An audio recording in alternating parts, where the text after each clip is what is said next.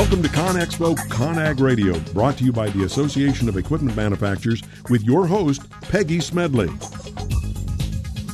This is ConExpo ConAg Radio, brought to you by the Association of Equipment Manufacturers. I'm your host, Peggy Smedley.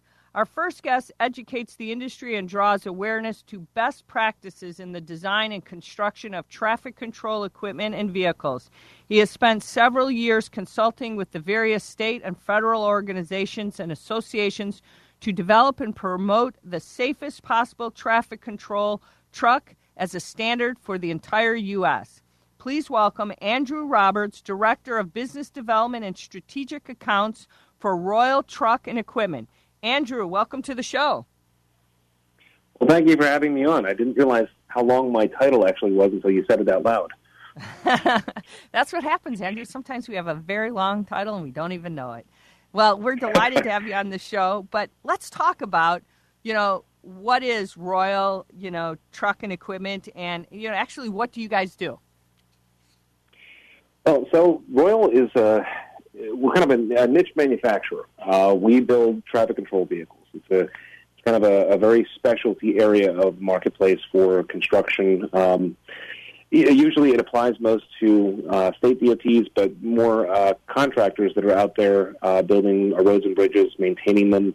And the equipment that we build, you'd pass by it on your way to work. You'd pass by it when you're driving around the city, and you'd never even know it. But it's some interesting looking equipment with some attachments on them that protect the drivers. They protect the workers in the work zone. And bottom line is we build what we call attenuator trucks, crash trucks.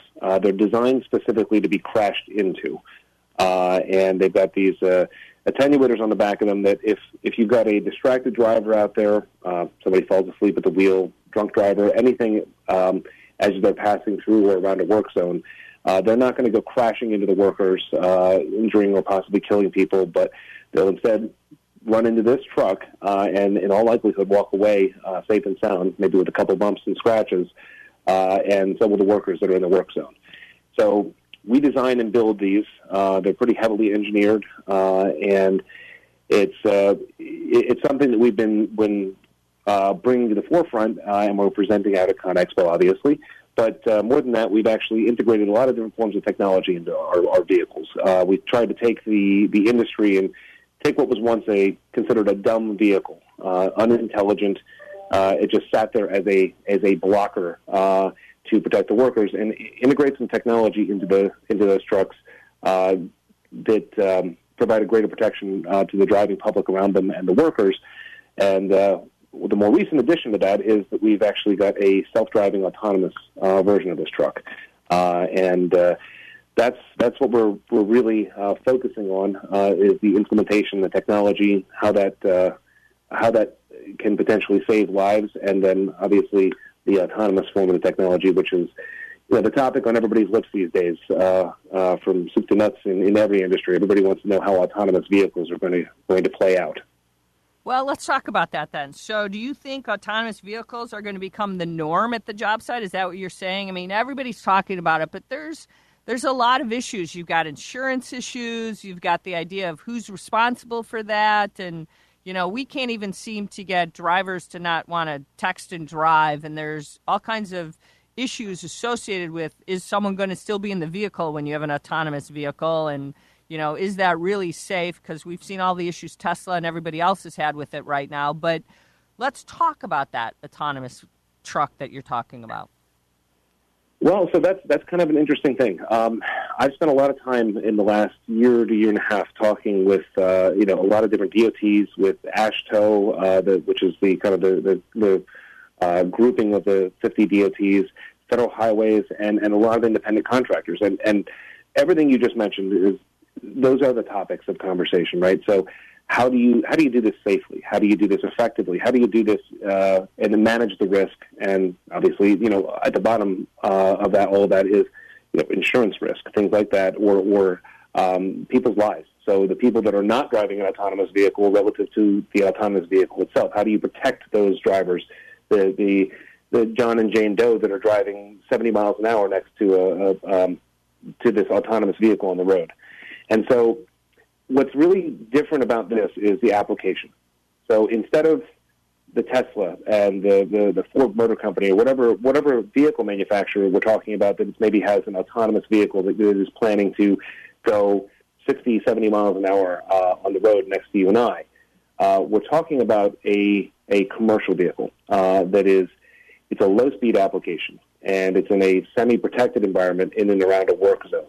So when I say low-speed application, what I'm talking about is the truck that this is intended to be in is going to be moving between 5 and 10 miles an hour. The risk of a lane departure or a collision or a misstep is drastically reduced by the low-speed application and the nature of it. In addition to that, you've got all sorts of lights and cones and barrels and all sorts of things alerting drivers to what's going on around this work zone. And even more than that, you've got a truck that's specifically designed to be crashed into. So if, God forbid, something were to happen, you have an attenuator on the back that's meant to absorb an impact. So you have a designed vehicle that's protected, and it's in a very specific application that would allow for, and the way that the states and a lot of people have put this is as a stepping stone toward the eventual regulation that needs and safety considerations that need to be brought to the forefront with regard to regulating autonomous consumer vehicles. So when I say that, Andrew, I mean that... Andrew, sorry. can I play Sure. devil's advocate with you on this? Only because it's not about the truck, it's about the people. People Sure. with their smartphones are oblivious to the world around them. Many construction Indeed. accidents happen today because people walk into construction zones and they don't even know they did it. So I fear that even if this happened, some crazy person is going to walk into this poor moving autonomous truck, even though it's in a construction zone, and not even know they did it, because we see it every day. Somebody walks into a pond, they walk into a fountain, they walk into a door because they're looking at their smartphone. They don't even know, and they walk into people, they walk into traffic. They don't even know what they're doing. I fear that even if it's not the truck's fault, it's some person who doesn't even know. People don't even have dinner anymore. They're looking at their smartphone at a restaurant. So it's not necessarily the truck's fault. It's not the smart autonomous vehicle. It's the person who's using their phone and doesn't know what's going on around them. It's funny you pinpoint that, because the phone is absolutely probably the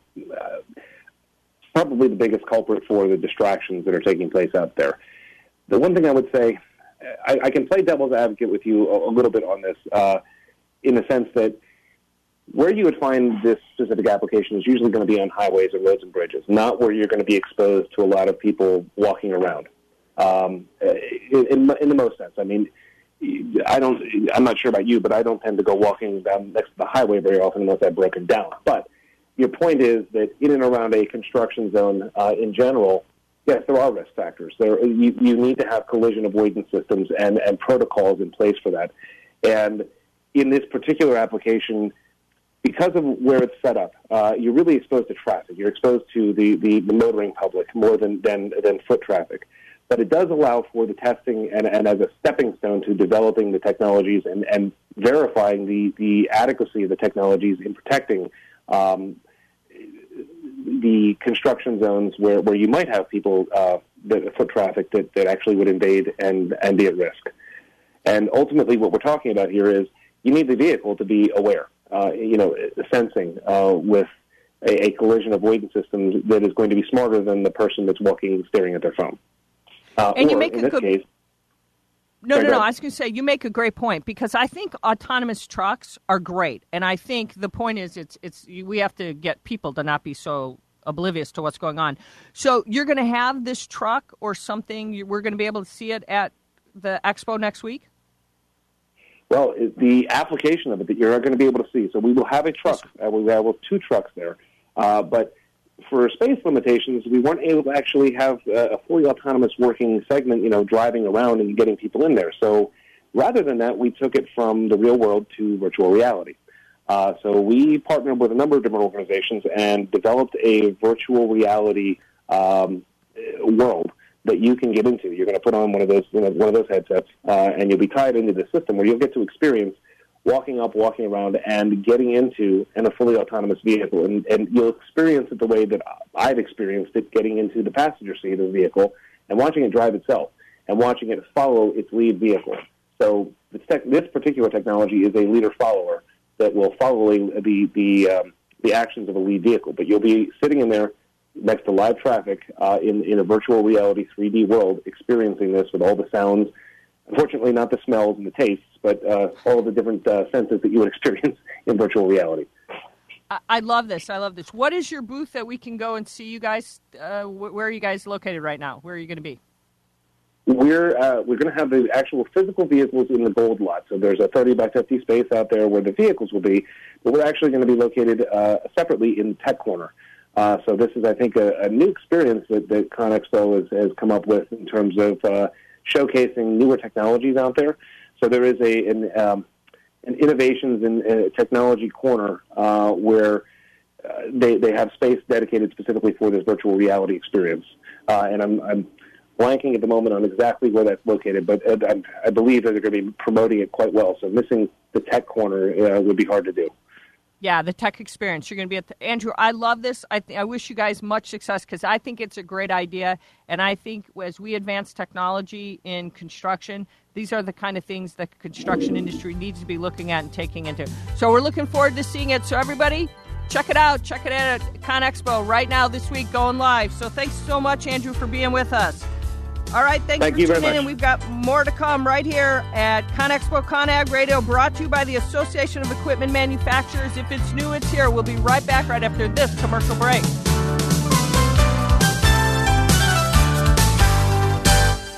Imagine what's next for the future of the construction industry. 3D printing, robotics, roadways that heal, autonomous vehicles, holograms, augmented reality. Step into the new tech experience at ConExpo ConAg and revolutionize how you think about infrastructure, the future job site, and the skills needed for tomorrow's workforce. Just one part of North America's largest construction show. Attend ConExpo ConAg March 7th through 11th in Las Vegas. If it's new, it's here.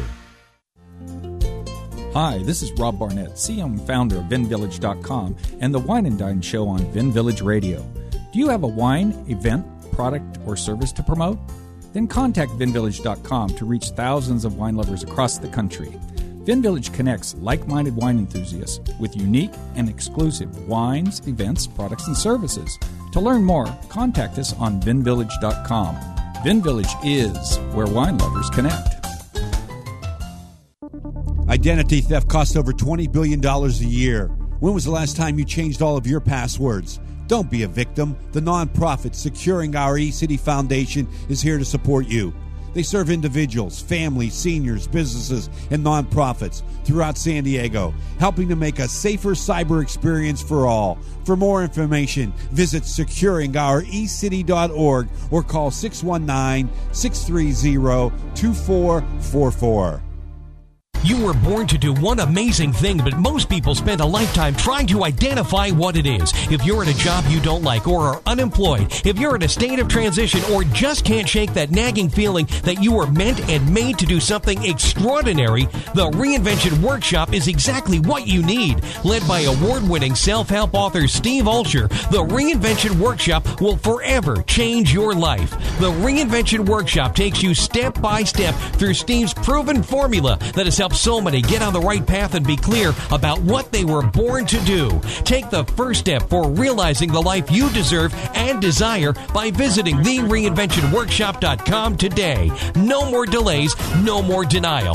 Reconnect with your true self. Learn to live with purpose and conviction and become who you were born to be. The world is waiting for you. What are you waiting for? Log on to thereinventionworkshop.com. That's thereinventionworkshop.com. Come join over 130,000 construction industry professionals in March 2017. ConExpo ConAg 2017 is North America's largest construction show. Explore over 2.5 million square feet and imagine what's next with over 2,500 exhibitors. Get the details at ConExpoConAg.com/future and join us as we take this to the next level.